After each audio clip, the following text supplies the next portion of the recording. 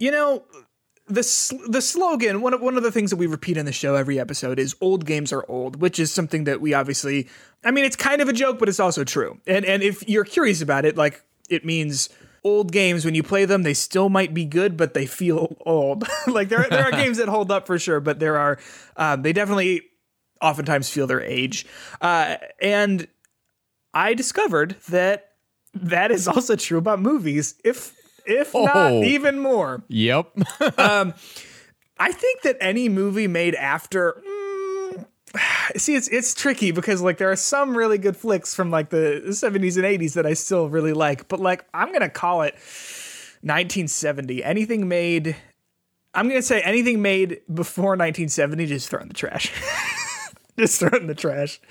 I even think like you're looking at those, you know, people might not be happy with me saying this, but John Hughes movies, a little overrated. I'm not like a huge fan. I like, did he do Ferris Bueller? Was that him? Yeah. I like that one. They're fine, but there's still in those movies things that are extremely dated when we're thinking about 2021. Just, you know, gender roles, stereotypes, even like just in general representation is like very skewed for what that time period was, and it just doesn't hold up really well as being a good slice of life. Well, and I'll say this. I mean, obviously, those are created in a different time. However, a lot of the, just like you feel the age on a lot of that stuff. And I will also, by the way, make one exception. The only good movie before 1970 is Casablanca. And I know, like, here's the thing. I have a degree in film. I had to watch like hour-and-a-half long Charlie Chaplin flicks. Ugh. And like, let me tell you this, Justin. I get that man walking funny is funny, kind of. Like, but an hour and a half of it, like we were 10 minutes in and I was like, I get it. I got it. I've seen enough. But there were like people like in my class, like trying to out film school each other, just like guffawing, like laughing out loud. I'm like, funny man does silly walk. Like, I'm not saying that like that we shouldn't appreciate it for what it did and like what it created, but I am saying that like funny man do silly walk, fall down. Mr. Chaplin, doesn't hold up. Mr. Chaplin, I'm gonna need a little bit more from you. And like in the context of the time period, like that would have probably been really good entertainment. Would be fun to watch. That would be a good thing to do. But now there are so many other ways that you can spend your time. Justin, Iron Man didn't even show up in the movie. Yeah, I know. Jesus, like there was no post-credit scene. No post-credit scene.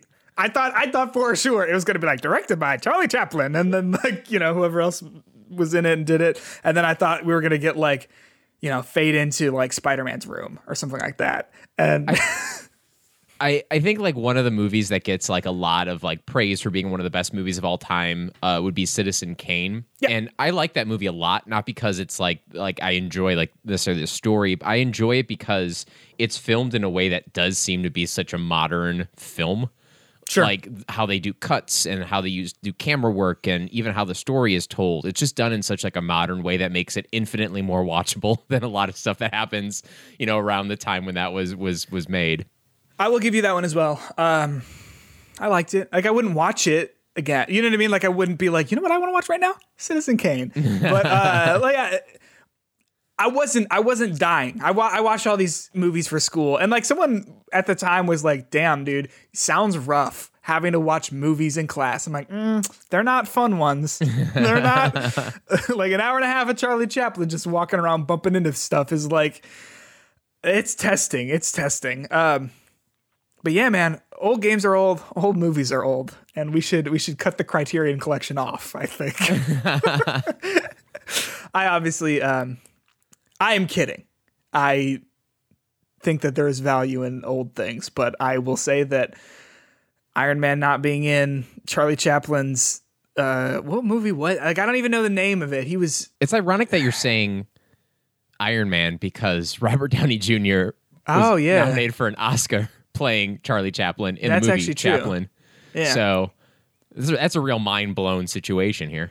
Can you imagine? He took off the helmet and he had the arc reactor on his chest the whole time. That's why he's walking so funny. He was still feeling the effects. It's Hitbox.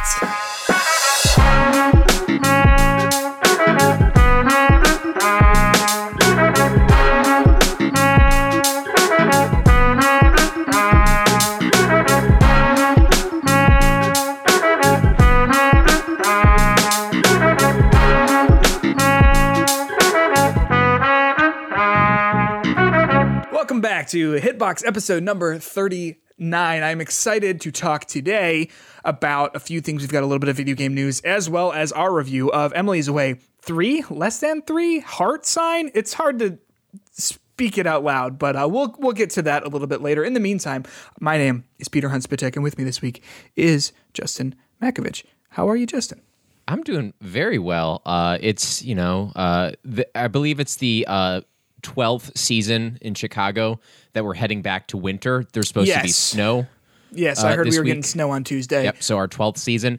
Much like hobbits have like 8 meals throughout the day, Chicagoans have 12 seasons that they have to deal with. I'm glad you brought up hobbits because, Justin, anytime we talk about Lord of the Rings on this podcast, we go in some fun places. Up. Yeah, Amazon. Do you see this? This is actually true. This is video. No, it news. is. This is a breaking news story, actually. Yeah, Amazon. I don't have any information in front of me because I was not prepared to talk about this. But they are canceling their Lord of the Rings MMO, right?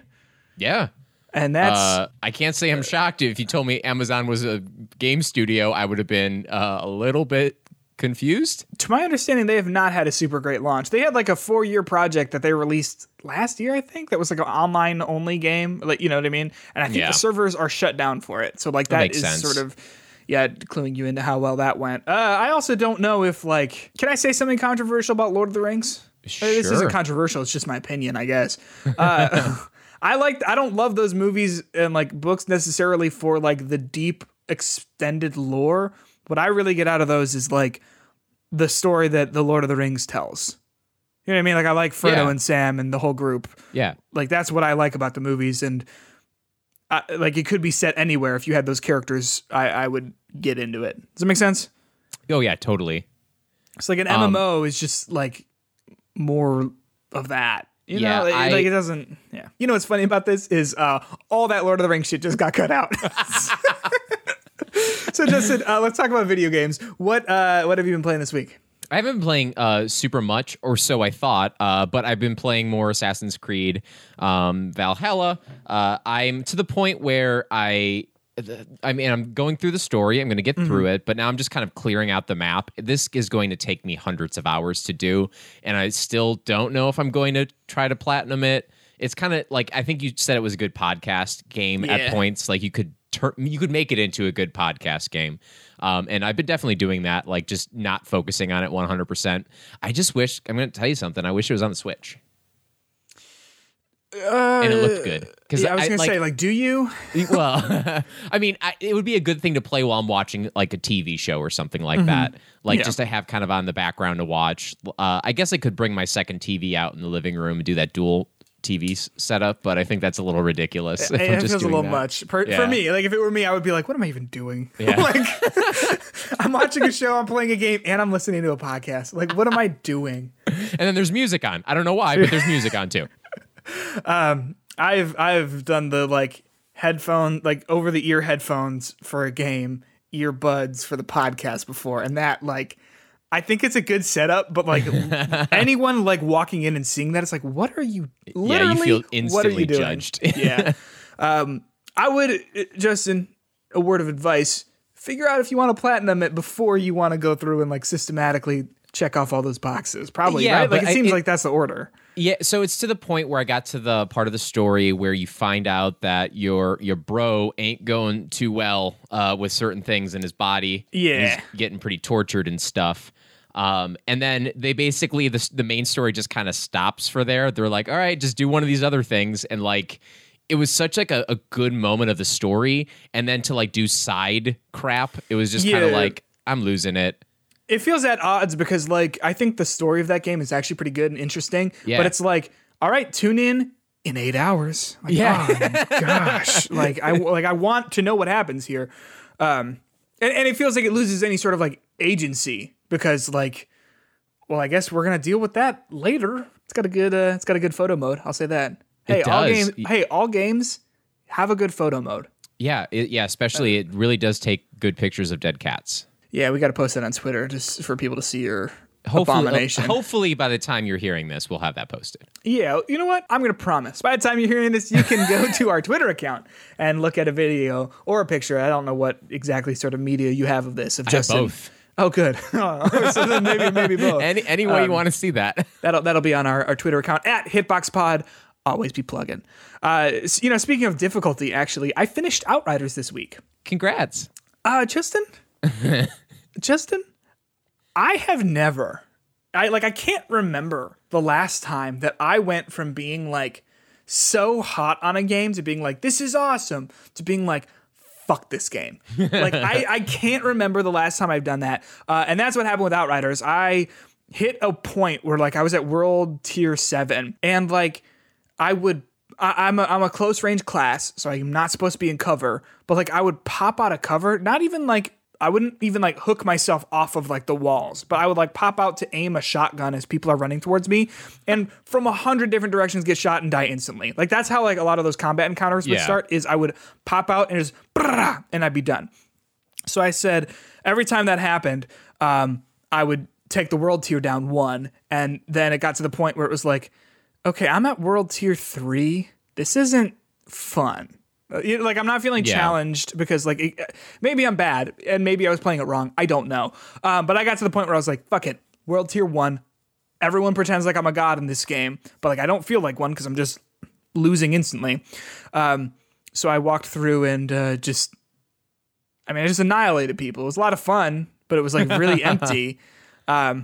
And I mean, like, the story is so ridiculous and uninteresting, and the characters are really uninteresting. And I literally laughed out loud at the ending. Oh, that's never a good sign. Yeah, man. I finished it, and they were like, apparently the end game, like, after you finish the main story is where, like, it's really good, but I'm not sticking around to find out. Well, the story's not good. It's probably just the combat, and the combat would still probably rely on you being with a couple of your buddies doing the world tier 15 kind of combat, right? Like, I don't know. I don't find, if you're struggling playing it like this in terms of like enjoying it, I don't think that's going to be the place for you. No. Well, that's the thing too. Like, I probably would like this a lot more if I was playing it with like my friends, just by the nature of what it was and the way that it is. But it just like, yeah, about halfway through, I was like, we're in the desert. I don't care. Well, let me tell you, once I get my Series X, then I'll play through it, and then once I'm through the game, you and me will do it together. We'll do all the late game stuff, sure. Yeah. However, this is the first week in this whole process that I've actually been like actively trying to get one, and it's not great. Yeah, isn't it weird that I got one like on a whim? Yeah. Like literally I was like, oh, LOL, I'm not going to get through this link. LOL, it's not going to check out. It seems like though, like with like around Christmas time, there were more opportunities for you to get them.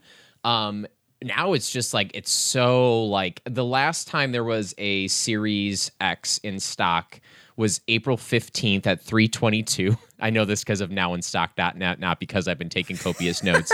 But April 15th at 3:22 p.m. at Walmart, and it was in stock for maybe a minute. Yeah. Like, it was so quick out of there. And then you were sharing a couple with me. They have the Series S's everywhere. I could have bought one from Microsoft for about 2 days. They had one through GameStop that had a bundle for like the weekend. It was available, but I don't want a Series S. That's not what I want. But also these bundles are problematic too, because I'm not going to spend $700 to get a Series X with Assassin's Creed and an extra controller and more Game Pass. I don't need that. That doesn't. Right. That becomes an expense that. And mind you, the reason I've been looking at purchasing this was so I could play Outriders. Dude. And I know Outriders is not worth $700. Here's the thing, Justin. You're going to like it a lot. Oh, I'm sure. When you do play it, you're going to like it a lot. I'm sure I will, but I don't think there's a world in which this game is worth $700 to any human being. Probably not, no. I mean, maybe. I'm speaking in broad terms. I'm sure the developers got a little bit more than $700 out of this game. I have to imagine. I'd hope. Yeah. But yeah, so it's been really rough to try to get one of these. And I'm glad I don't actually need to get one, because if I was relying on this to play stuff, it wouldn't be fun at all. Numbers just came out. And so far, the PlayStation 5, as of March 31st, has sold over 7.6 million units, which makes it the fastest selling console in U.S. history. No kidding. So all of this stuff that's going around the PlayStation 5, all of their business decisions and stuff like that, and it's still the highest selling console of all time.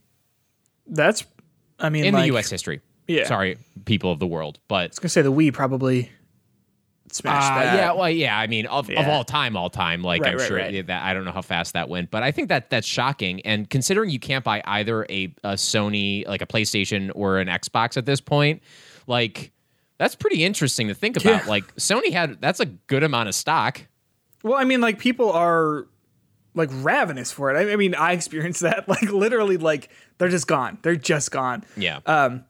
Which exciting for the people who get them. It was very exciting when I got one. I gave the GameStop guy a high five, and then I was like, coronavirus. Yeah, I was like, that was a powerful high five then. It happened. Well, because he was in front of the registers because he was doing it on like a side computer. Yeah. But I was like, "Are you kidding me?" And I gave him a high five. And then I kind of looked at my hand and was like, "You're probably fine. Like, I'm not gonna lick my hand now." Like, I just peed on that. It's nice. It's good. It's like, oh, cool, and then just like putting it in my mouth. Isn't that weird? We live in a world where you'd rather have someone pee on their hand than have coronavirus on their hand. I mean, I think that's where I live. Hey, they call me double vax spit tech, so like I'm good. I mean, like, obviously, hey, ladies and gentlemen, and all our non-binary listeners, the vaccine doesn't make you entirely immune. You can still potentially be a spreader. You can still potentially get it. It's very important that we're continuing to social distance, wear masks, and all that. That said, I got the double vaccine. I'm finally all good to go. Woo! Yeah, very Celebrate excited. with a high five to your nearest GameStop employee. Woo! I shouldn't have done that right into my mic. But Elena and I finished Super Mario 3D World. Probably going to move on to Bowser's Fury in the next little bit here, but is Bowser's Fury multiplayer too? Yeah, it's different though, because I think it's like one person plays as Mario and the other person plays as Koopa Kid. Okay, is the Koopa Kid actually like a functioning character, or is it like in Super Mario Galaxy when it's like a star you just like shake at the string? I hope it's like a functioning character. Otherwise, I'll be like, sorry, Elena, this is for Peter. Like, this game that I bought for us, this part's just for Peter. Actually not for us. Yeah, but anything else? Actually, I went old school this weekend and played some board games. And have you ever played the board game Codename before? No. No. It's supposed to be like a competitive thing where you're trying to guess words on a tile to find out like who the mystery person is, and if you guess the wrong thing, then you lose automatically. But it's basically like a word association game. There's like 25 word tiles on a table, and then you have a limited amount of turns to guess which of those word tiles is like a secret agent that is on your team. So you basically have to use like categories to try to like give as many clues as possible quickly so that your opponent can guess it. It's kind of complicated, but it's a fun little game. I played it before the actual Codenames, but my girlfriend and I played the Codenames Duet, which was a cooperative 2-player game, which is kind of fun.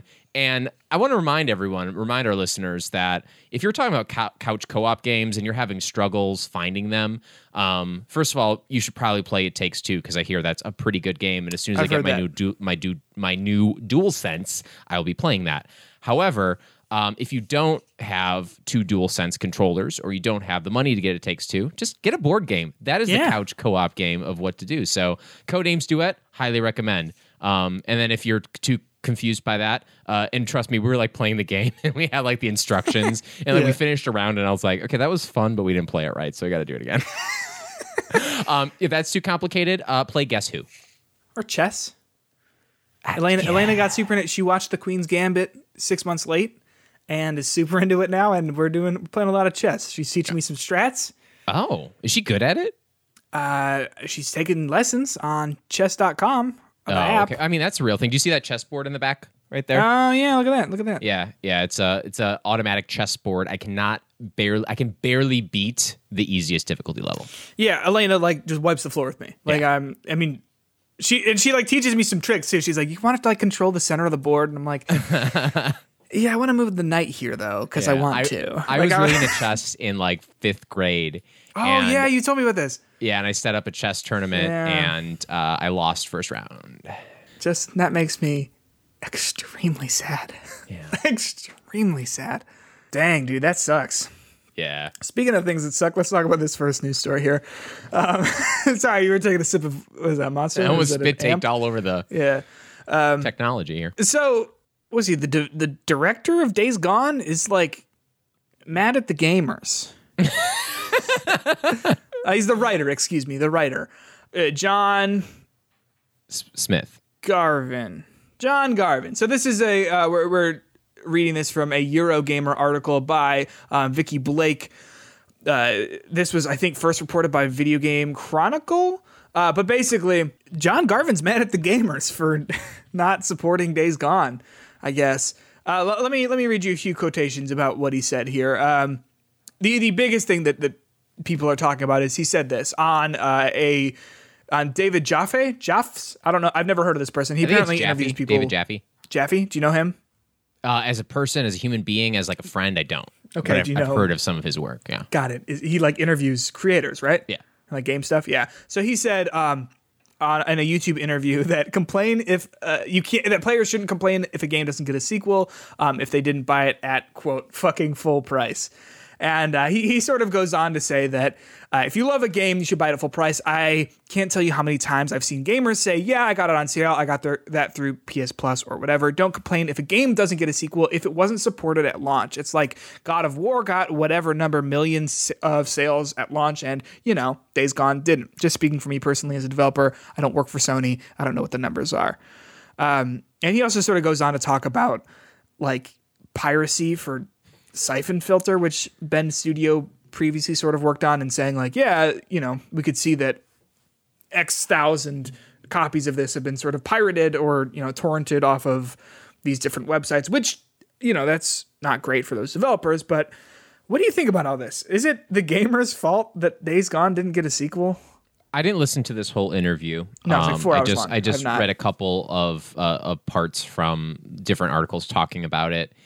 Yeah. And going back to the Bloomberg article we talked about last week, right? Yes.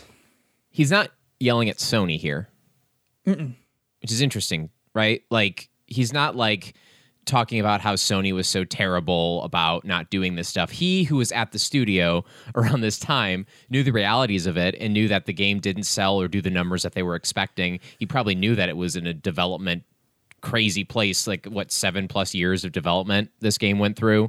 Something and everything. Like that. So he is one of the people who's probably pretty close with the situation. And if he's identifying the problem as not just Sony being these terrible corporate overlords and then being more real, saying like, well, this didn't get support, so why would we make a sequel to it? If you want a sequel, you should have bought it. Sorry. Mm-hmm. I don't know if that's the best way to endear fans to you, obviously.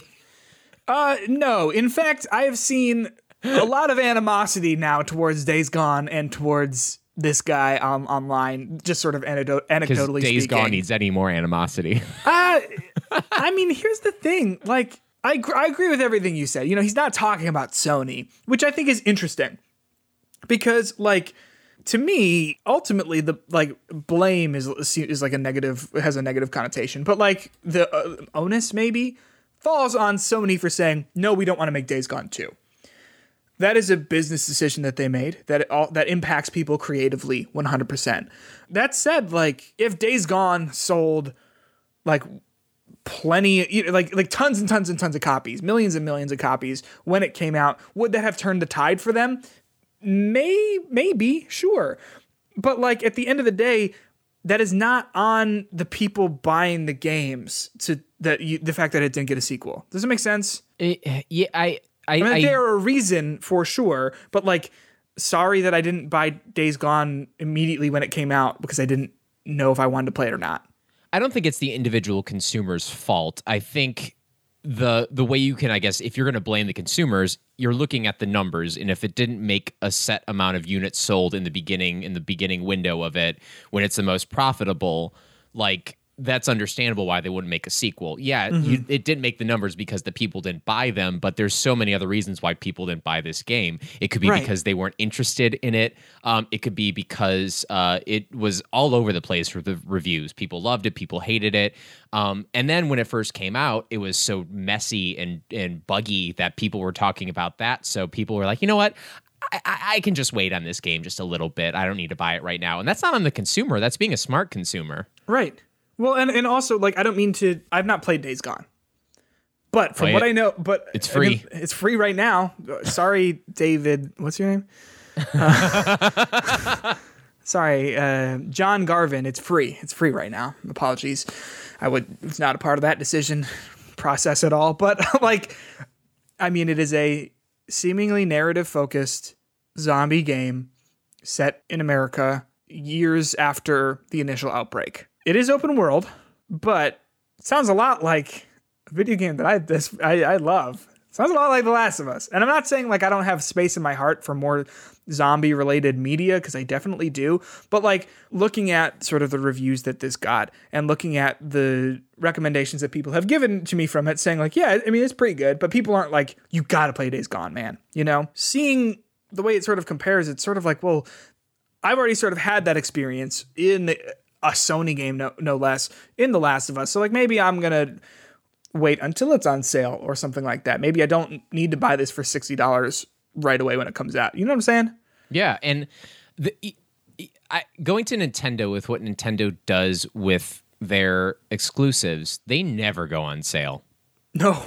You know, and if they go on sale, it's like a cheeky like 10% off. You know, it's like Breath of the Wild selling for $55 like that. Yeah, and it's a sale. It's not like a permanent like downgrade in the price, right? And that just makes those games they just seem like they are worth more for some reason. And I know this is all about marketing and everything. And I initially when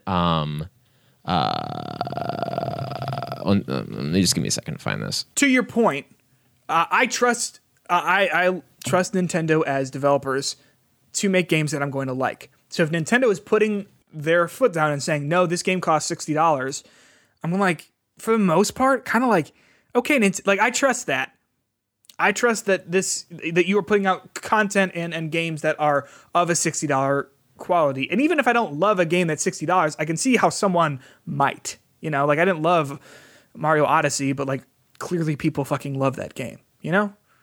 Yeah.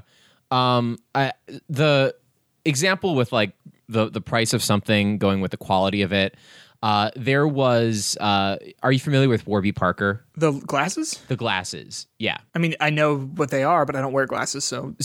Their company, when they were first coming up with the prices, they were trying to think of what they could sell them for. And initially their numbers came to be like, oh, we can be pretty profitable by making this $45 a pair. Mm-hmm. We can make these $45 a pair. But they're like, no, but we're not going to sell them at $45 a pair. We're going to sell them at $95 a pair, even though they're technically we could sell them and get a good profit at $45, because we want to make these not seem like they're a cheap option. We want to make these glasses seem like they are a high quality brand, so people buy them thinking that they're buying quality. And they even had a couple of things where they wanted to first price their glasses at $99, but then they feel like, oh, that's a little bit of that almost seems like a discount, like it's not quite $100. Let's make it $95 because that number sounds like this is like it's a number that makes the consumer feel like they're buying quality and not getting some kind of cheap deal. Sure. And I think when you're looking at video games like this, I mean, you think about all these games that come out and how if you just wait a little bit, you could buy Watch Dogs Legion for like $15. Yeah. Marvel's The Avengers you can buy on used, sometimes even on sale for $15-20. Right. And like, why would you want to buy these games at full price unless they're going to be these like slam dunk games that you know are going to be great? Mm-hmm. I feel like it's more of a statement what the guy from Days Gone is talking about. It's more of a statement about the economy of video games right now. Right. And like, what does a $60, even now $70 video game actually cost, and how long does it stay at that price? Like, it's just a weird world. And you have these things like Game Pass when people can get Outriders for free, or for free with an asterisk, or for $70. Yeah. Like, I don't know. It's an interesting... The market is ultimately going to be the thing that decides how much video games are going to cost. And guess what? The market decided Days Gone wasn't good enough. Right. I think he talks, and I don't think that I have a direct quotation pulled up here, but to my understanding, he talks about how its Metacritic score really hurt it, and he was not super thrilled with IGN because I think they gave it a 6 out of 10, which like for IGN standards, like that's quite low for these, big AAA releases. I'm not trying to say anything about like, everyone reviews games differently and whatever. But what I am saying is like, to my understanding from what I've heard about it from other people, Days Gone maybe wasn't a 6 out of 10 for everyone, but for that reviewer, I think it was Lucy James, it clearly was. That said, like, you can't fault this person for reviewing your game poorly. Like, it sucks that it is the sort of economy of video games that so many people go to IGN for reviews, and if the game doesn't review well at IGN, then like, yeah, that's going to impact it. But like the Metacritic score is probably, I think, 70 something? 71. Yeah, the Metacritic score is like in the 70s, which I mean isn't terrible. Like, and the user score is an 8.3. So there you go. It's not like a game that you look at and you say like, wow, people hate this game. To me, I see 71 and 83 from the users, and I'm like, all right, like that seems like a pretty good game, like all in all. But I don't know, man. Like, just hearing the way that he is talking about this just doesn't sit quite right with me. I think there are games that are out there be like, oh, I could be interested in this, but I'm not spending $70 on it. I think I think that is definitely something that happens to gamers. But I agree with you. I don't think the reason people waited to buy this was just because it was too much money. Right. There's other parts to this narrative that made it a risk to purchase unless you were absolutely sure that this was like the game for you. Fun fact though, guess what? Metacritic, if you're going to ask Metacritic, they like Days Gone less than the Medium. That's right. The Medium has a 75 on Metacritic. So I mean, there you go, right? Like, we're going to get a Medium sequel. You know it. I know. And we're going to have to play it. I'm going to have to play it. Maybe it'll be better. I will have to get another computer if that's the case, because this one could barely run that one. Or hopefully by then you'll have a Series X in the next 3, 4, hopefully 5 that will years. run it, because from what I hear, it wasn't that much better in there. It was not great. No. I had a point about Days Gone, but I mean, maybe a lot of people thought it looked like Ride to Hell Retribution. Do you know that game? That's a pull. Did you know that? I'm familiar with it. It is a biker game. Look at the Metacritic score there. That's I'm right there. I think it's one of the worst reviewed Metacritic games. It's a 16. I'm going to say, actually, we might have talked about this in the very early days of our show when we did that Metacritic thing. Our game show. Yeah. Yeah, it's like a biker game that for whatever reason reminds me of Days Gone, which perhaps is bad. But Metacritic, like, it sucks that that's how people view that's how people like look at games, because that's obviously like, it is just a snapshot of like the general consensus of like, did reviewers like this? Yes or no. Days Gone says, yeah. It's not in the 60s, it's low 70s, but like when you click on the Metacritic score, it's big and green, and there's a lot of reviews saying, play this game. You know what I'm saying? Yeah, I think when you're looking at like a review, I do think these big outlets have a lot of responsibility to do their due diligence when reviewing something. And I think it's important to remember that a review is a person's opinion, not the website's opinion. Yes. It just happens that more eyes are on IGN than they are on Hitbox. Right. So what they say and what they publish has a lot of influence on the overall success of certain games, what gets coverage, what people look at. And I can understand why a score of a 6 could be damning for a game like that. Sure. Even though it's not like, I can't blame IGN for giving it a 6. No. I don't blame people for not buying it. I get the frustration. There's a better way to handle this. I didn't listen to the interview, so I don't know if he was being like fun aggressive or like actually aggressive. Sure, yeah. But out of context, it doesn't come off as fun aggressive. No, he said the F word a couple times. Yes, he did. That's the fuck word. And to me, that's a little aggressive.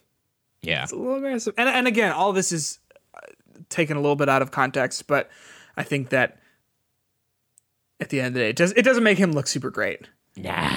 But that is what it is. Let's talk about something that does look great, and that's the Nintendo Indie Showcase. Justin, did you watch it? I did watch it. I didn't. I meant to. It was on the list to do, but it didn't happen. See, this both proves and disproves our arguments last week for E3 because you didn't watch it because it wasn't the E3 on the calendar, and I watched it, and I liked having it not be a part of something. I could just watch it over a weekend, so I wasn't like overwhelmed with it. Yeah. I mean, the presentation itself wasn't like groundbreaking.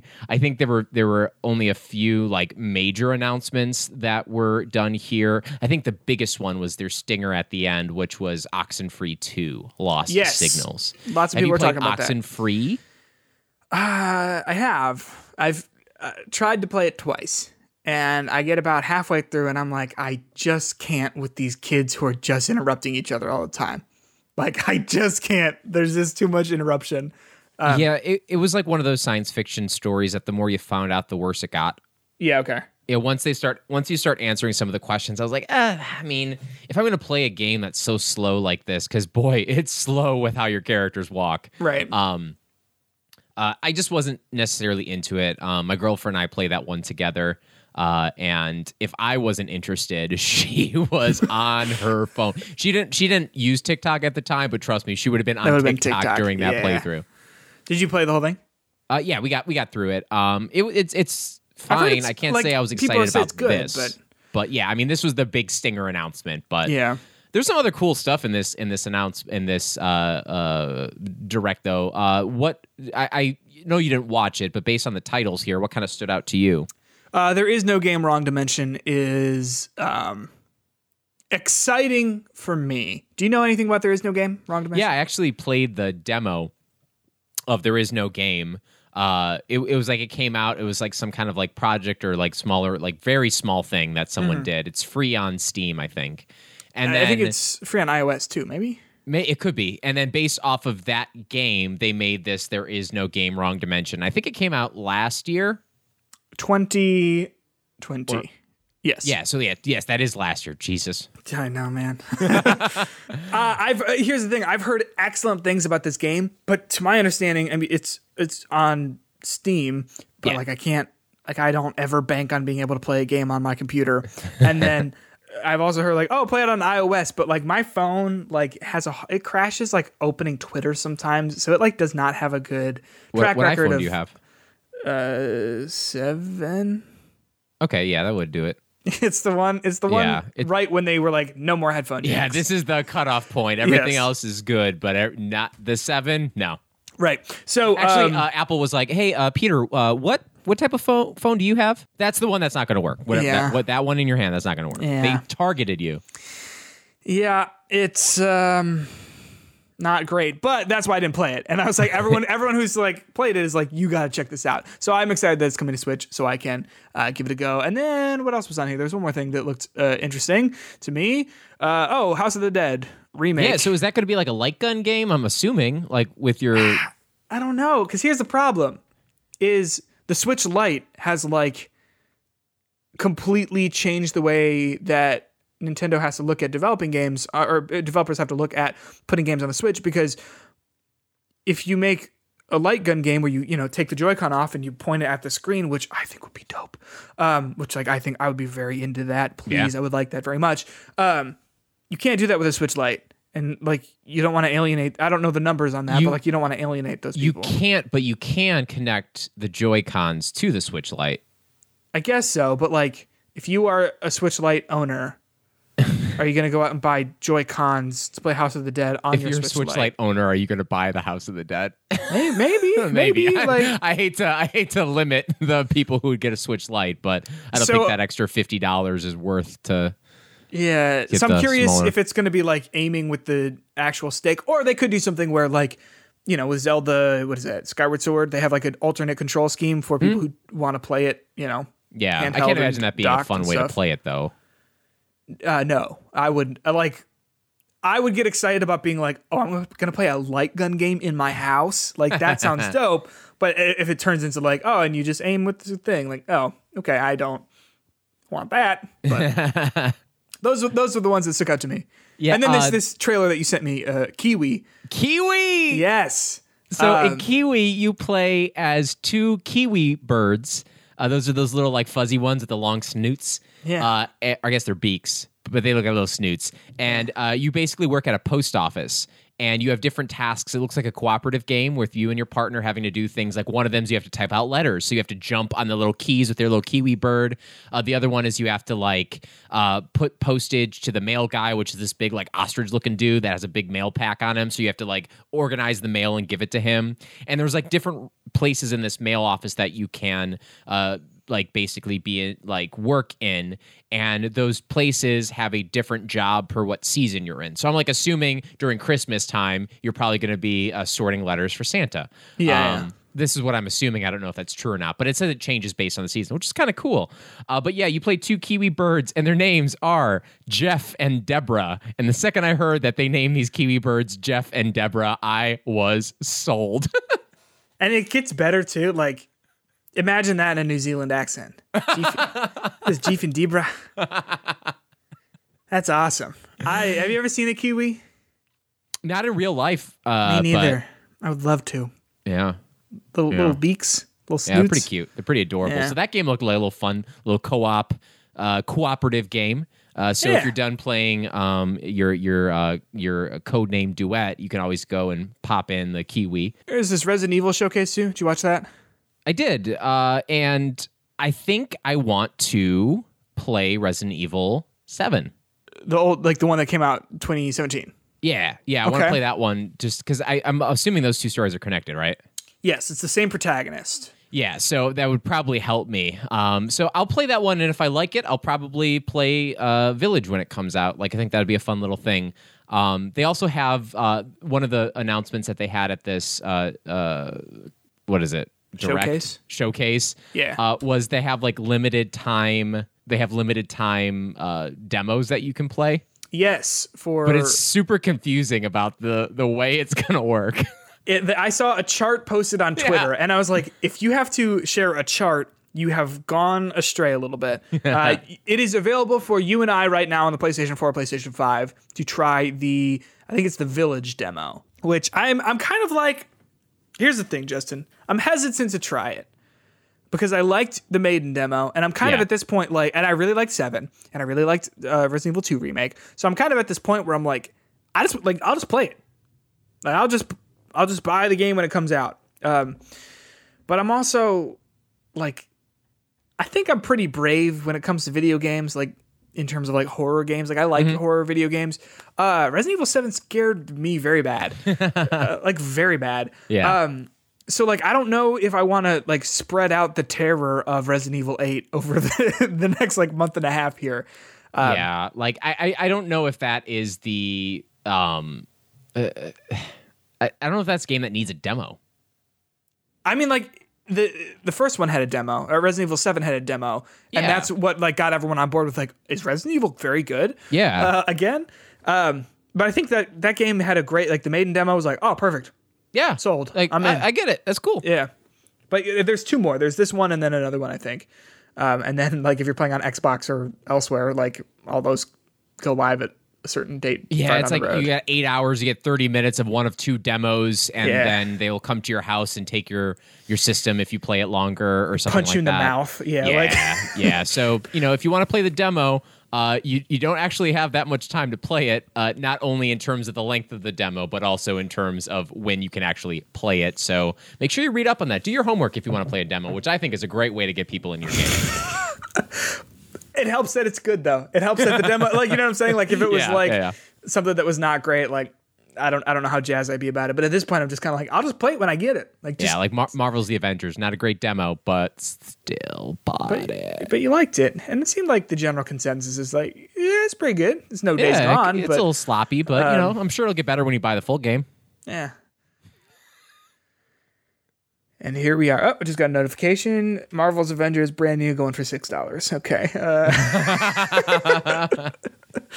Justin, can we talk about Emily is Away 3? That's what I'm going to be referring to it from here on out, because it's hard to talk about with the is less than 3 heart sign, however you want to call it. The third Emily is Away game. The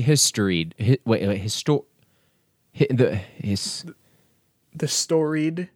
Storied. The third in the storied franchise. Yes. Emily is Away. Now, I'm curious about, before we get into like this particular game, I'm curious about your history with these games. Have you played any of them before this? Yeah, I played this week. I played Emily's Away 1, Emily's Away 2, and Emily's Away 3, or less than 3. Yeah. I heard about them. That was like something on my radar. Mm-hmm.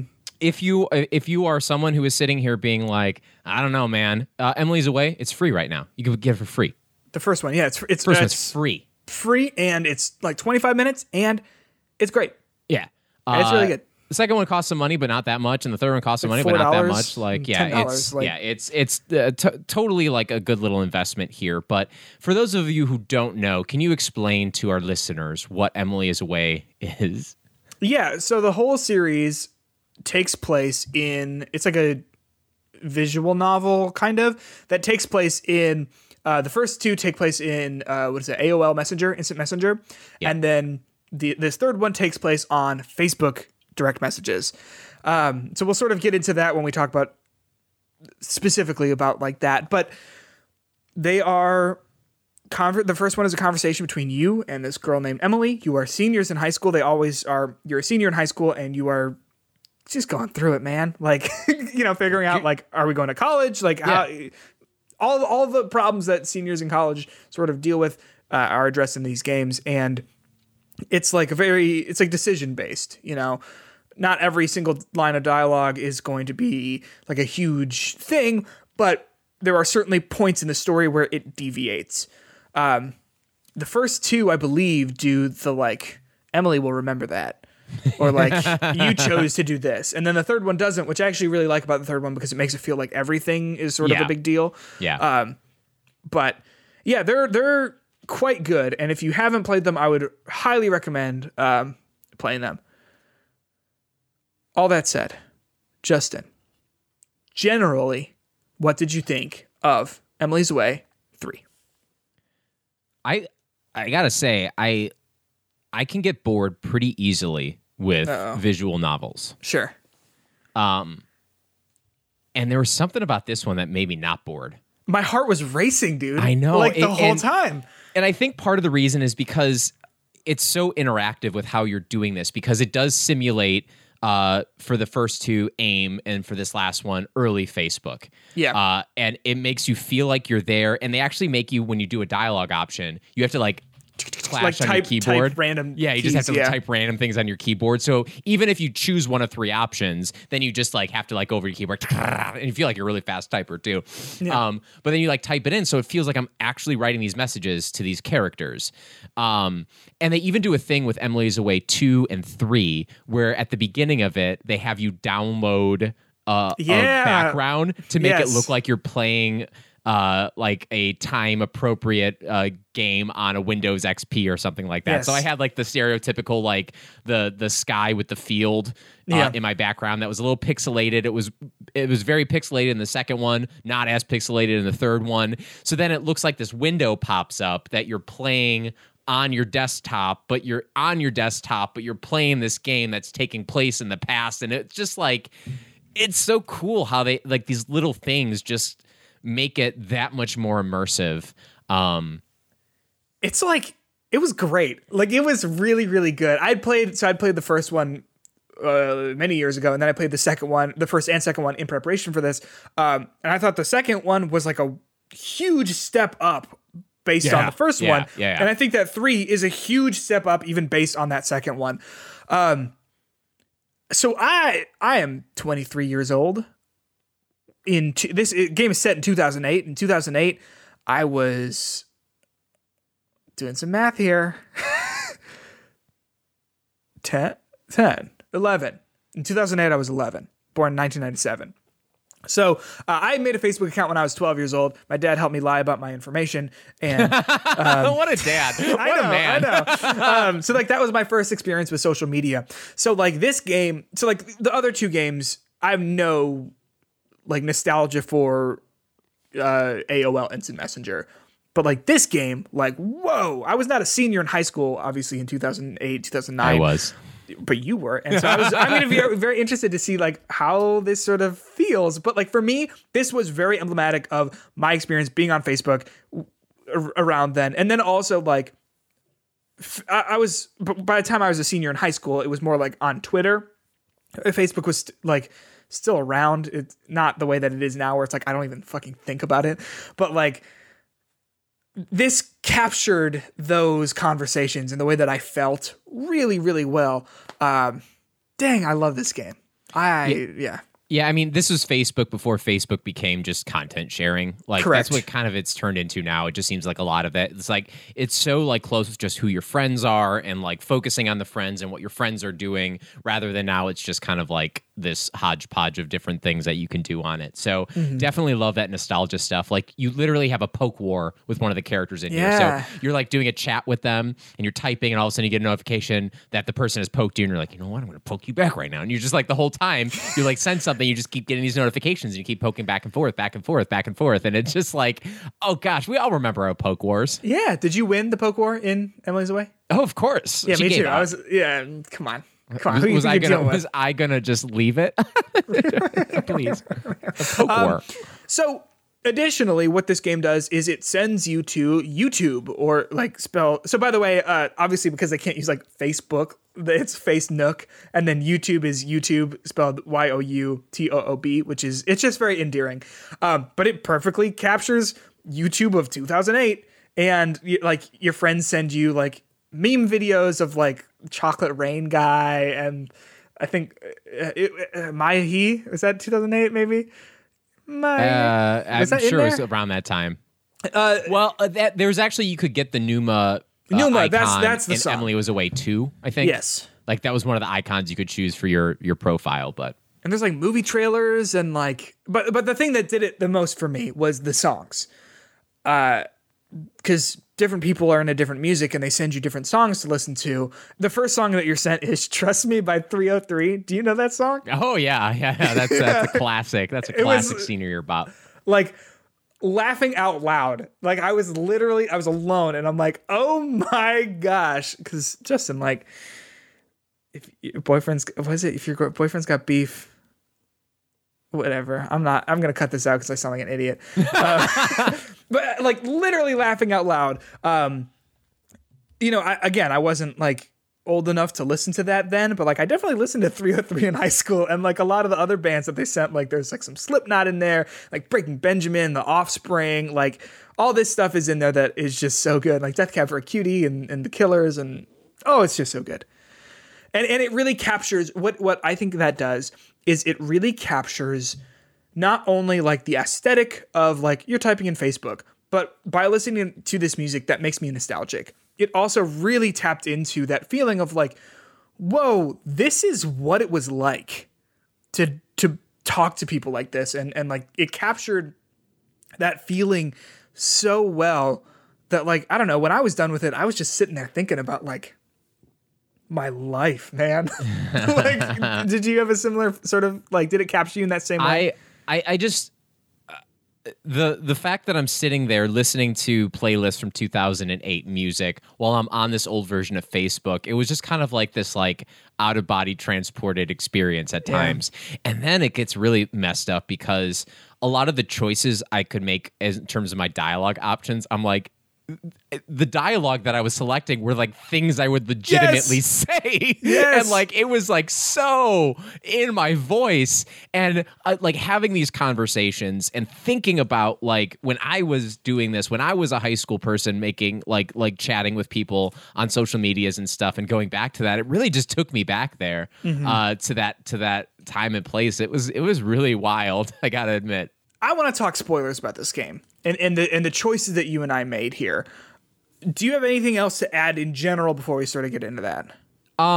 Yeah, I think overall, you try this game out. I think it will hit harder for people who have that nostalgia. Yes. For Facebook, for people who have played it. But when you're really looking at the three of the games, the first one was a conversation with one person. Mm-hmm. The second one's a conversation with two people. And there's this really cool part in the second one where there's like yes. I know. What there's you're like talking about. this timing situation that you're having two simultaneous aim conversations at the same time, and you literally cannot talk to both at the same time. There's a timer on them, and eventually you're going to run out of time. And people have like tried to cheat it and like use like macros to like try to like do it perfectly, but it's physically impossible because the timer goes faster. So you're basically like having these two deep conversations with characters, and you have to basically choose who you care about the most. For me, I accidentally chose the wrong person. Like, weirdly enough, me too. The one I was invested with and like trying to like help and listening to, I like accidentally like missed their dialogue. And I was like, damn it! And then the timer goes away, and I was like, well, I guess I'll care about this person's life, and we ended up dating. Isn't that how life works, though? I mean, I've been there for sure. But like this one, there's no like timing moments like that, but it's such more of a living, breathing world, because not only is you being on Facebook have a lot more options, like you were just like sometimes waiting for people to like respond to you, and I'm just like searching through profiles and looking at like different things and like different posts and like reading people's walls and like looking at the YouTube and like clicking on movie trailers and stuff that are in the descriptions, and there's just like all this little stuff. So I like, even when I'm waiting for dialogue options to happen, I was never bored. There's always something to do, and there's so many characters that you have that have these intersecting paths that you're trying to like. There's just such good storytelling, immersive storytelling in this, where it's just there. You're in that moment more so than any other visual novel I've ever been in, and it really connected with me on a personal level. And it was just, I enjoyed it a lot.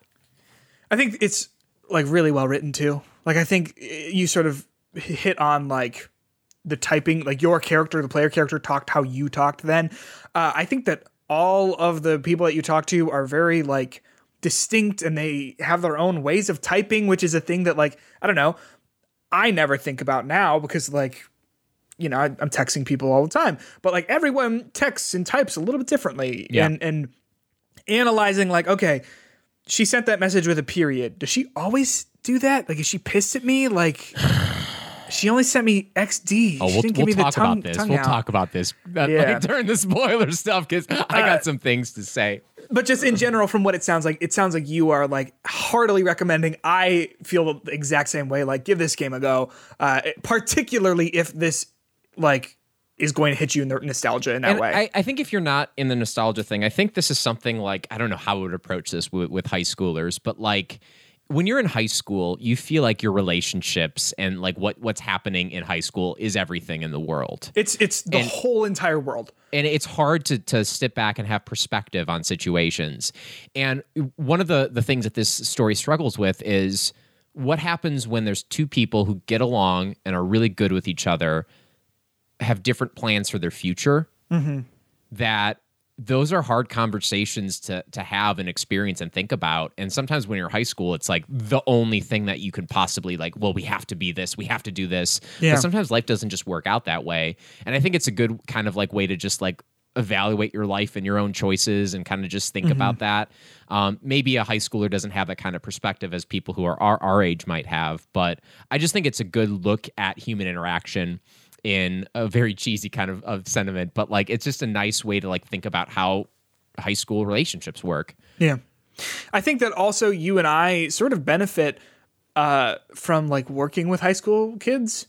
Like I remember feeling the way that this game made me feel. Like I 100% remember feeling that way. And like I have seen other kids through working with them feel that way too. And so like having the perspective I have now doesn't necessarily change how I was interacting with the game, because in those moments of playing it, I was in that point in time in my life. You know what I'm saying? Did you experience that at all? I would say, well, I'll talk about this more in the spoilers. I played this game as I would now, like sure, with my interactions and stuff like that. Like there's a point when you can like basically creep on someone's profile in the game. Did you choose to do that? Let's talk about it in spoilers. Okay, but like when I was doing that, that was a choice that I decided not to do because I wouldn't do that in real life. And maybe my character would have, maybe I was in high school, but I don't feel like I feel comfortable doing that kind of stuff. So I was still making like the choices and decisions that I would make as myself today. Sure. And And I think that's why the game connected with me, because with how everything ended up for me, I was like, oh, that sucks, but like, whatever. You know, like, I get it. Yeah. Like, I can't be mad, but like, I felt it's kind of weird because I was like, God, these people are just so immature. It's like, that was my reflection to it. All right, we're going to talk about spoilers. Go play this game. Okay, let's just start and talk about Steve. Was it Steve for you? No, you're looking at me like I'm crazy. Okay, let's start by this. Who you went with Emily, right? Yeah. I went with Evelyn. Yeah. For no other reason than I went with Emily in Emily is Away 2, and it seemed like Evelyn was in Emily is Away 2 as well. And they were kind of different characters, though, to be fair. They were different, but they had similar interests and likes. Yeah. Especially because I came hot off of Emily's Away 2. Right, and me I too. started Emily's Away 3 immediately, and I was like so in that. And in Emily's Away 2, Evelyn was the one I cared more about. Interesting. And then I ended up with Emily by default. But so like going with Evelyn, she talks about how her and Emily had a falling out, which I assume you had the other side of that conversation with, and how she was sort of in this relationship where her boyfriend wouldn't like let her talk to Emily and wouldn't let her be friends with these other guys and stuff. And so she eventually left, but she felt like, you know, she'd done long lasting damage to Emily. So I encouraged her to, hey, you know, apologize to Emily. Not that it's necessarily your fault, but go talk it out a little bit and see if there's a friendship there. And if there's not a friendship, hey, you tried. So they did that, and it seems like they had a conversation, but never like they never fixed it. Yeah. Which, damn, that's just like real life, isn't it? Like there was a lot of stuff where I was like, damn, this is how it goes. Really. And then so from there, Evelyn and I started dating, and we went to prom, and we decided that we were going to go to prom together. And then my boy Matt is like, hey man, have you seen this guy Steve, who I had tried to friend earlier in the game? And I'm like, yeah, he won't, like, I see that Evelyn's posting on his wall all the time, but he won't accept my friend request. And so Matt's like, okay, log into my profile and see what's going on here. And so I did.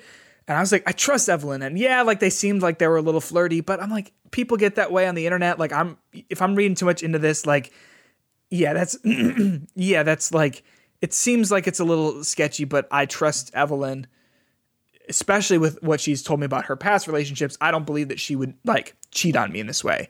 And then Matt's like, yo, message him. And I was like, message him as me. And I was like, no.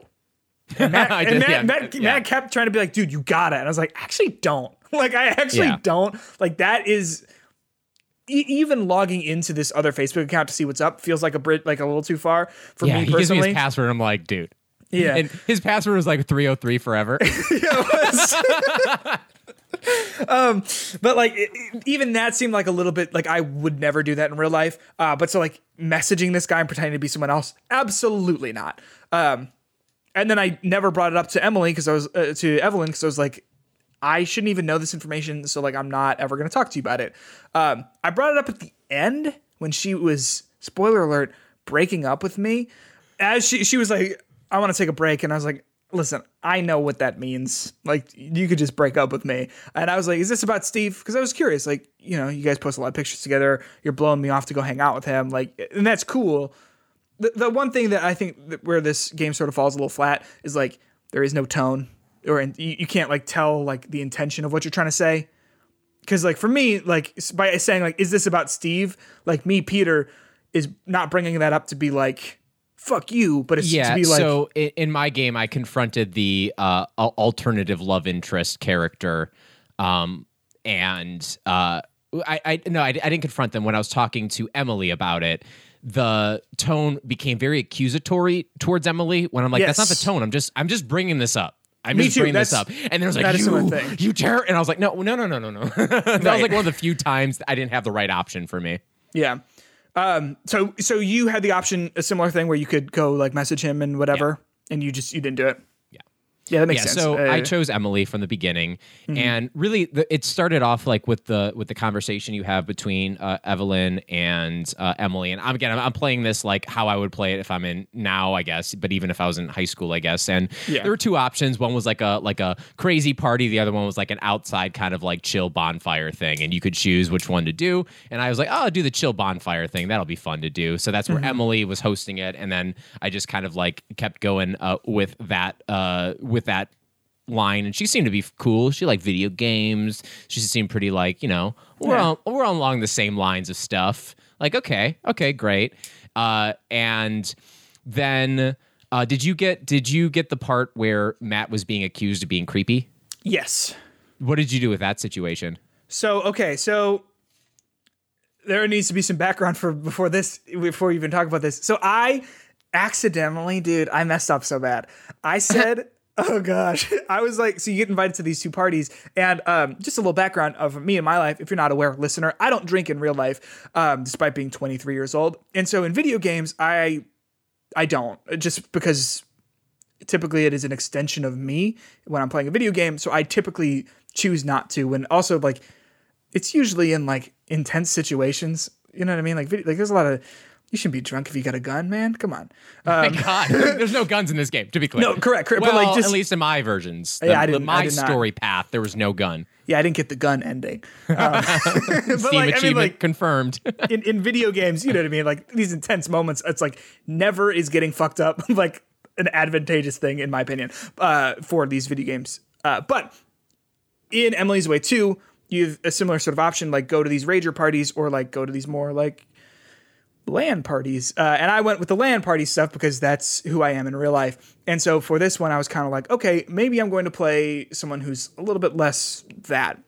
So I accidentally was like, okay, I'm going to say maybe to Evelyn's rager, and then I'm going to say yes to Emily's chill party. But it was at that moment that I was like, actually, no, I'm going to play this different. And then I realized you can't undo that. You can't like change whether you're going or not. Oh. So I said yes to going to Emily's thing and then didn't go.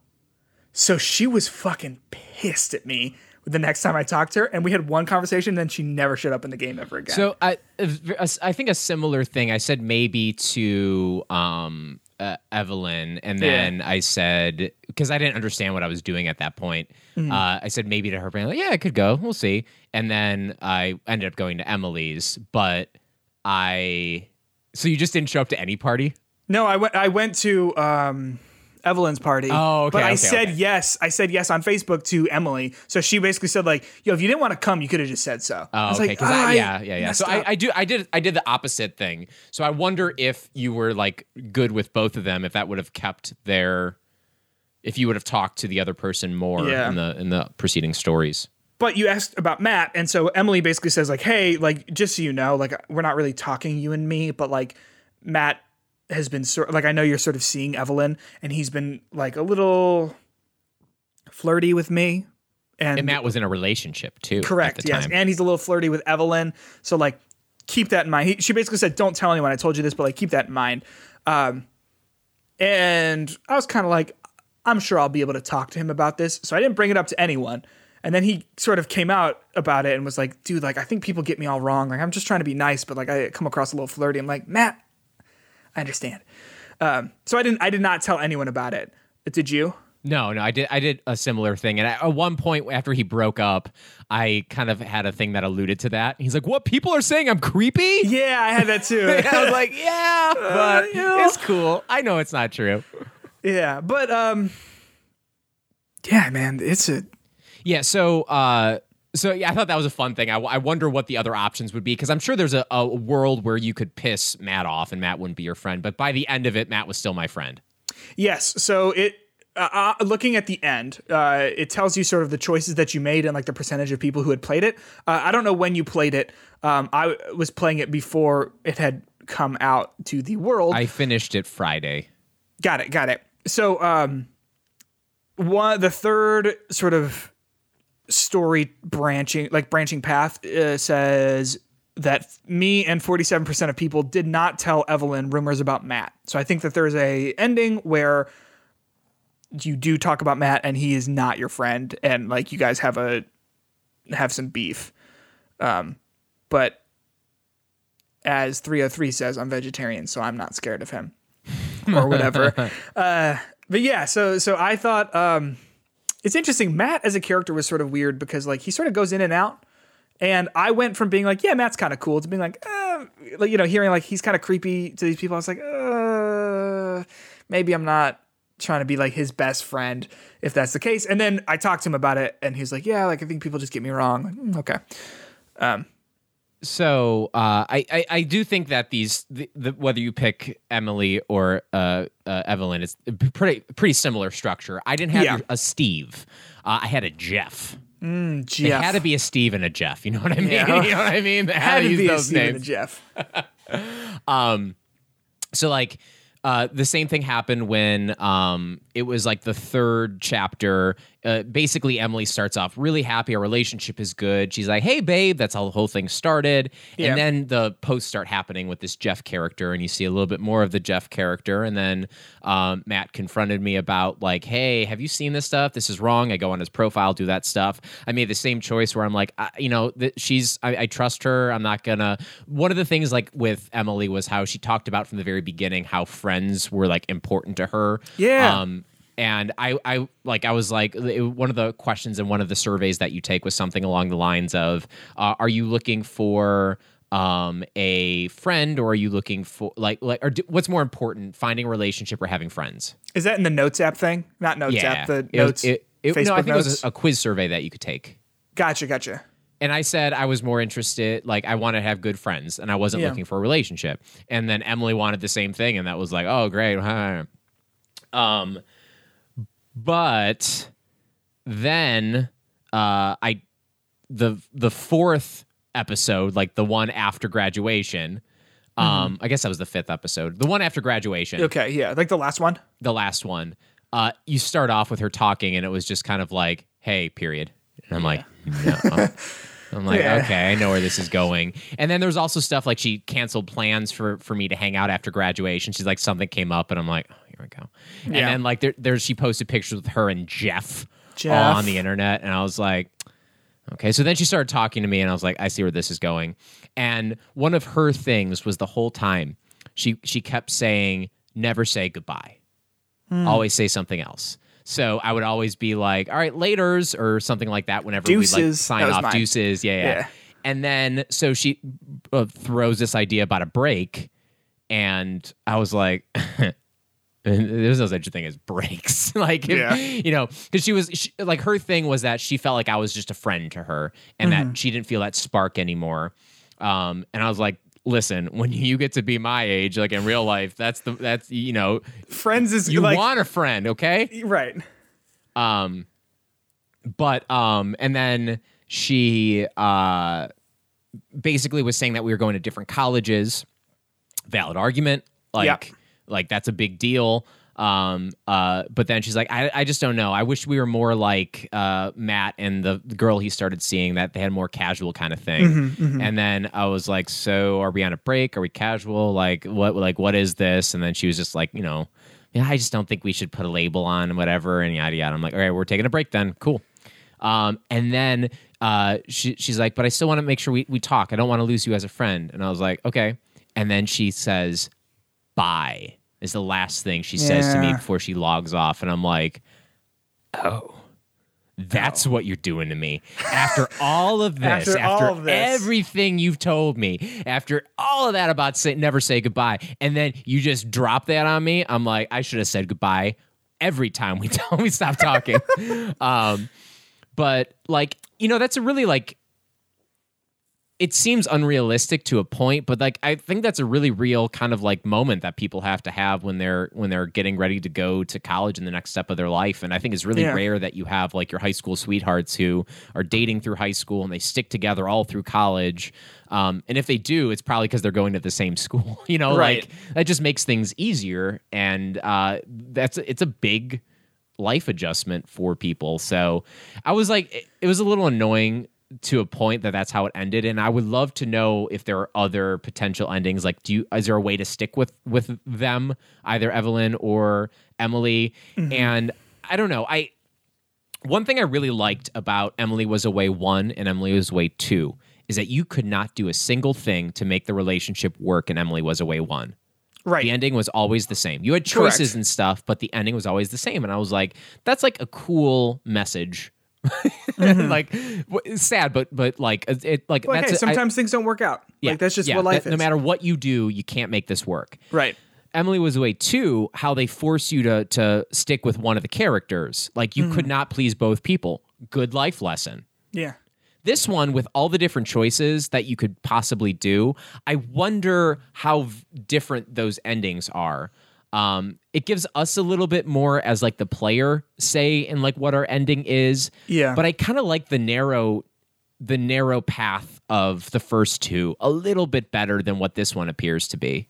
Right, because at that point, like, let me preface by saying I think this game says a lot of stuff, but but with a sort of concrete, hey, here's the ending, like that gives the game some sort of sense of finality and like this is what the game is about. You know what I'm saying? And you can sort of draw more conclusions that way. With this, you can draw like, you can draw more concrete solutions that way, whereas this you can draw more conclusions. Because Justin, I was with Evelyn in Emily's Way 3, and we sounds like you and I, like, the situations are pretty similar, right? This new guy comes in, you have the option to like talk to him and like creep on his stuff and whatever. And it sounds like you and I made pretty similar choices in terms of the purple versus green girl. Correct. Punk rock versus alternative. Death Cab. No, you're thinking of Emily's Way 2. It's rap versus alternative. Well, Evelyn starts off being into punk rock, very my thing. She's like, "Yo, check out this new Senses Fail stuff." I'm like, "Yeah, okay, all right, yeah, I'll listen to this new Senses Fail." Going to Warped Tour. I wrote this down. Hold on. So sorry. In Emily's Away 2, Evelyn said tickets are sold out for Warped Tour. And she's like, sorry, you can't come with. And I'm like, okay, if this is actually me in high school, I already have my tickets to Warped Tour. Thank you very much. But like, it seems like, Evelyn gives like punk rock stuff at the beginning and then transitions more into like rap and hip hop. And I'm like, not really my thing. So like, I'll listen to it. Cause if it's for you, like I'll give it a shot, but like, Anyway, sounds like you and I had sort of similar choices that we made in these similar experiences. I had basically the same exact ending as you did, but with purple girl instead of green girl, where, she's like, maybe we should take a break. I want to be more like Matt and was her name Alice or something like that. And like all that same sort of stuff where she doesn't really want to have like a label. And like, for me personally, like, outside of this video game, I'm kind of like, LOL, like, no, we're either going to commit or we're not going to commit. Yeah. So 100. Like, that's totally me. so when she's like, well, maybe we'll take a break, I'm kind of like, or maybe it's more like a break up. Cause it sounds like you are done. So I am good being done. If like you have made up your mind, which it sounds like you have, I'm good to sort of take a step back, Evelyn. Like that's fine. And then like, I think even later when Matt's like, dude, what happened? She just changed her relationship status, which is like so funny because like totally how it goes. Oh yeah.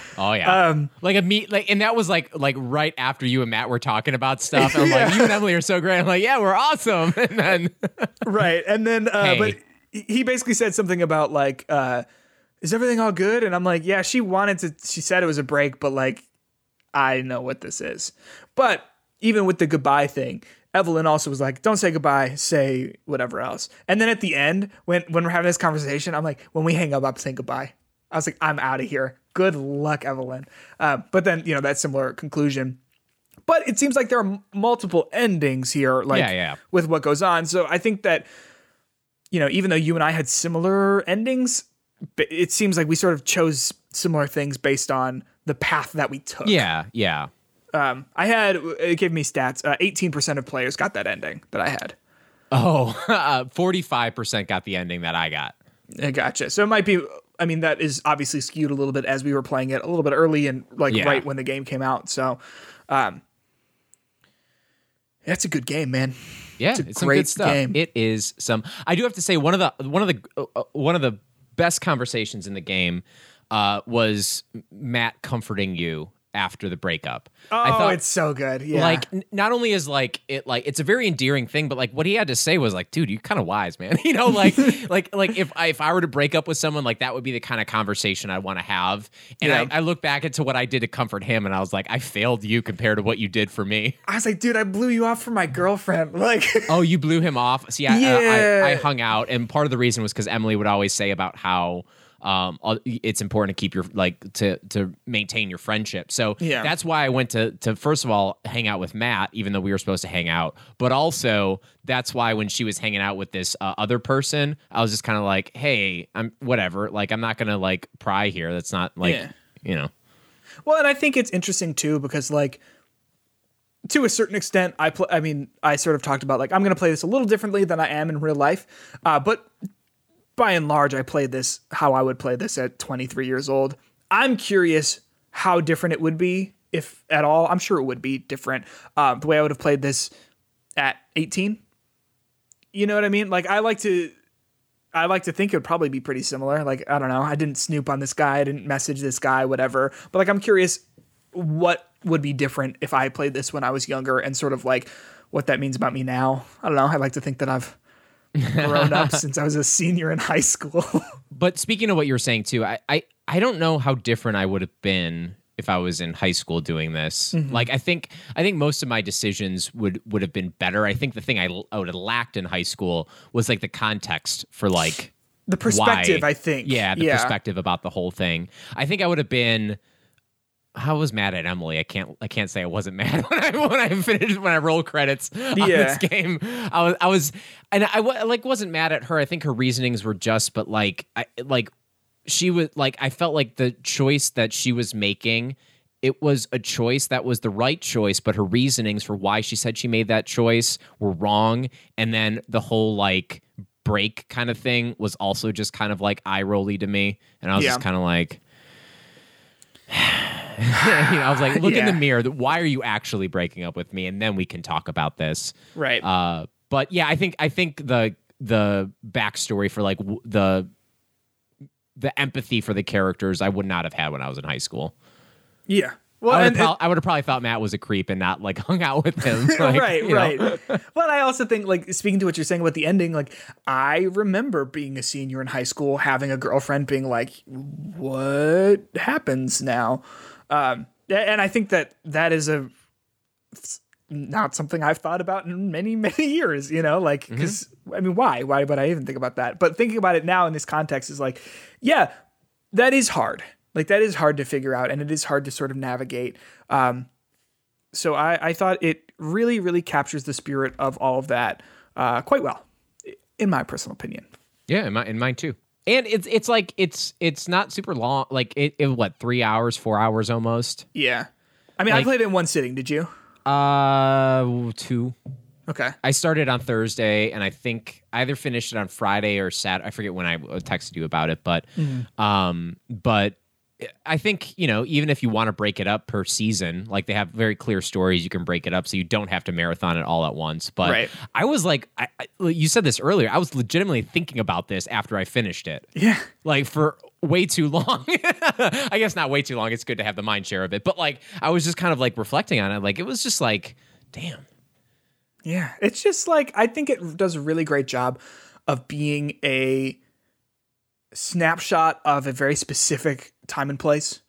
And I think it's different for you, obviously, as you were a senior in high school. Like this is smoking like cigarettes in the back of the auditorium, you know? Yeah, man. But this is like a game made for you, because this was when, like, you were the age that these characters are in a specific time, like 100% that sort of thing. And I can sort of like piece it together based on like, okay, I was a senior in high school, but then if I was like, I remember Facebook, you know? So I think that it is, I think that screen, like snapshot of just like a very specific time and place, and everything that sort of comes with it, I think is remarkable. I just can't wait for the Emily is Away 5 that's just done on Vine. And then that'd be dope, man. That would be really funny. Speaking of times and places, Vine. Yeah. Pour one out for Vine, guys. Come on. It's never coming back. Never. It's replaced with TikTok, and I just I just can't. Yo, man, I made my first TikTok. Oh, yes, you did. It was about Outriders, wasn't it? Yeah, it was. Yeah, God, at one point it had 666 impressions. Look at that. Yeah, that was the number of Satan. I think I screen captured it because I was so proud. So, Justin, I think our review here is sort of wrapping up. Is Emily's Way 3 better than The Medium? What are you thinking about? Come on. I don't know, man. Are you serious? Inarguably better than The Medium for me. Like Emily's Way made me feel something, not only just like a singular emotion or like a one-dimensional emotion, but it really made me feel things about myself and remember parts of my life in a way that like not a lot of other video games have done, or like not a lot of other even just media has done.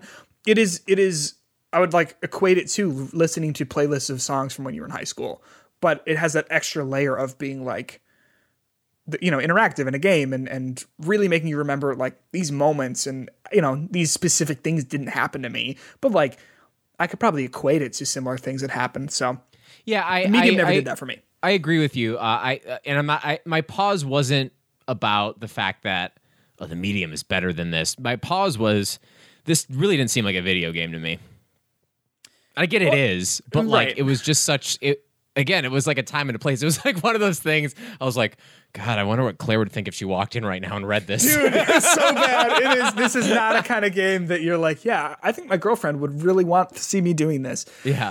I'm sorry, honey. I was on a Face Nook for 4 hours, just creating relationships and losing them. Messaging a high school senior. Yeah, no big deal. But better than Medium, because I mean, like you said, like the value, like not the value, but like, is it a game? I mean, yeah, it's a visual novel. Yeah, absolutely. You know what I'm saying? Absolutely, like, yeah. Just different genres. Yeah, I think this is an easier recommend than The Medium. I definitely think this was such a unique experience for me. It would be hard for me to imagine this not being on my top 10 list this year already, considering we're like a third of the way through the year. So I have a pretty good idea about that list. And we're getting through it. And I was looking at the games that I played this year, and I was like, this is better than that. This is better than that. This is better than that. Like, which I think it's like props to this game, but also a little bit of disappointment to other things. Right. I mean, like, no jokes, like The Medium. Like, I was really excited for that game and, whatever. Yeah. But I'm happy for this to be the thing I think about over The Medium. Like, this is just resonated really well with me. But yes. So there you have it. Thanks so much for listening to this episode. This is episode 39 of Hitbox. If you feel so inclined, you can follow us on Twitter at HitboxPod or send us an email at hitboxofficialpodcast@gmail.com. If you are feeling gracious, you can give us a follow on Spotify or on Apple Podcasts. You can leave a review there, or you can share the show with a friend. I'm also genuinely curious about people's thoughts on this game. I am curious about the other endings and like the different paths that people took, especially because Justin and I here had like similar experiences and similar like choices that we made. But I definitely, and sorry, this is one last thing about this game, and I don't know how you feel about this, Justin. I didn't ever really feel railroaded into making a choice. Did you? Like I was forced to make a choice I wasn't happy with. Yeah. Other than me being more real with Emily at the end, I felt like at the end I was being a little bit too whiny for my character rather than just being like, you're being ridiculous. I wish I could have said that, but sure. But I mean, like specifically, like those points of like, branching paths. Yeah, like, I always felt like I had the agency. It never felt super like this is going to be the choice that affects everything. It just seemed very natural conversation. Yeah.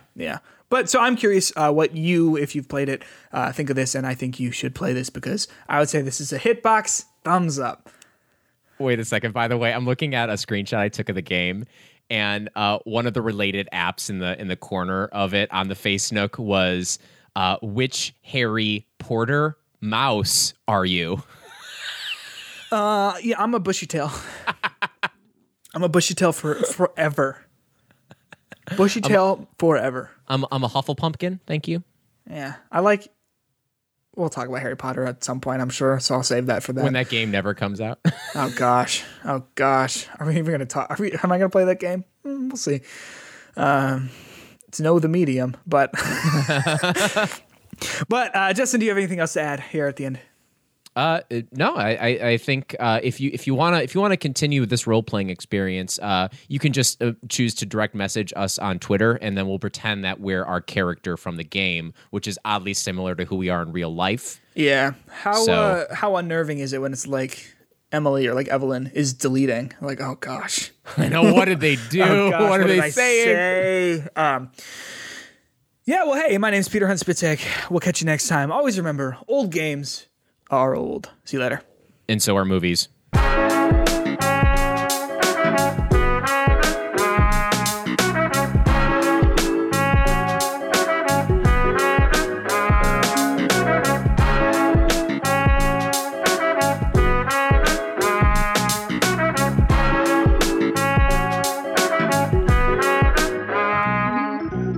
All right, I'll stop recording.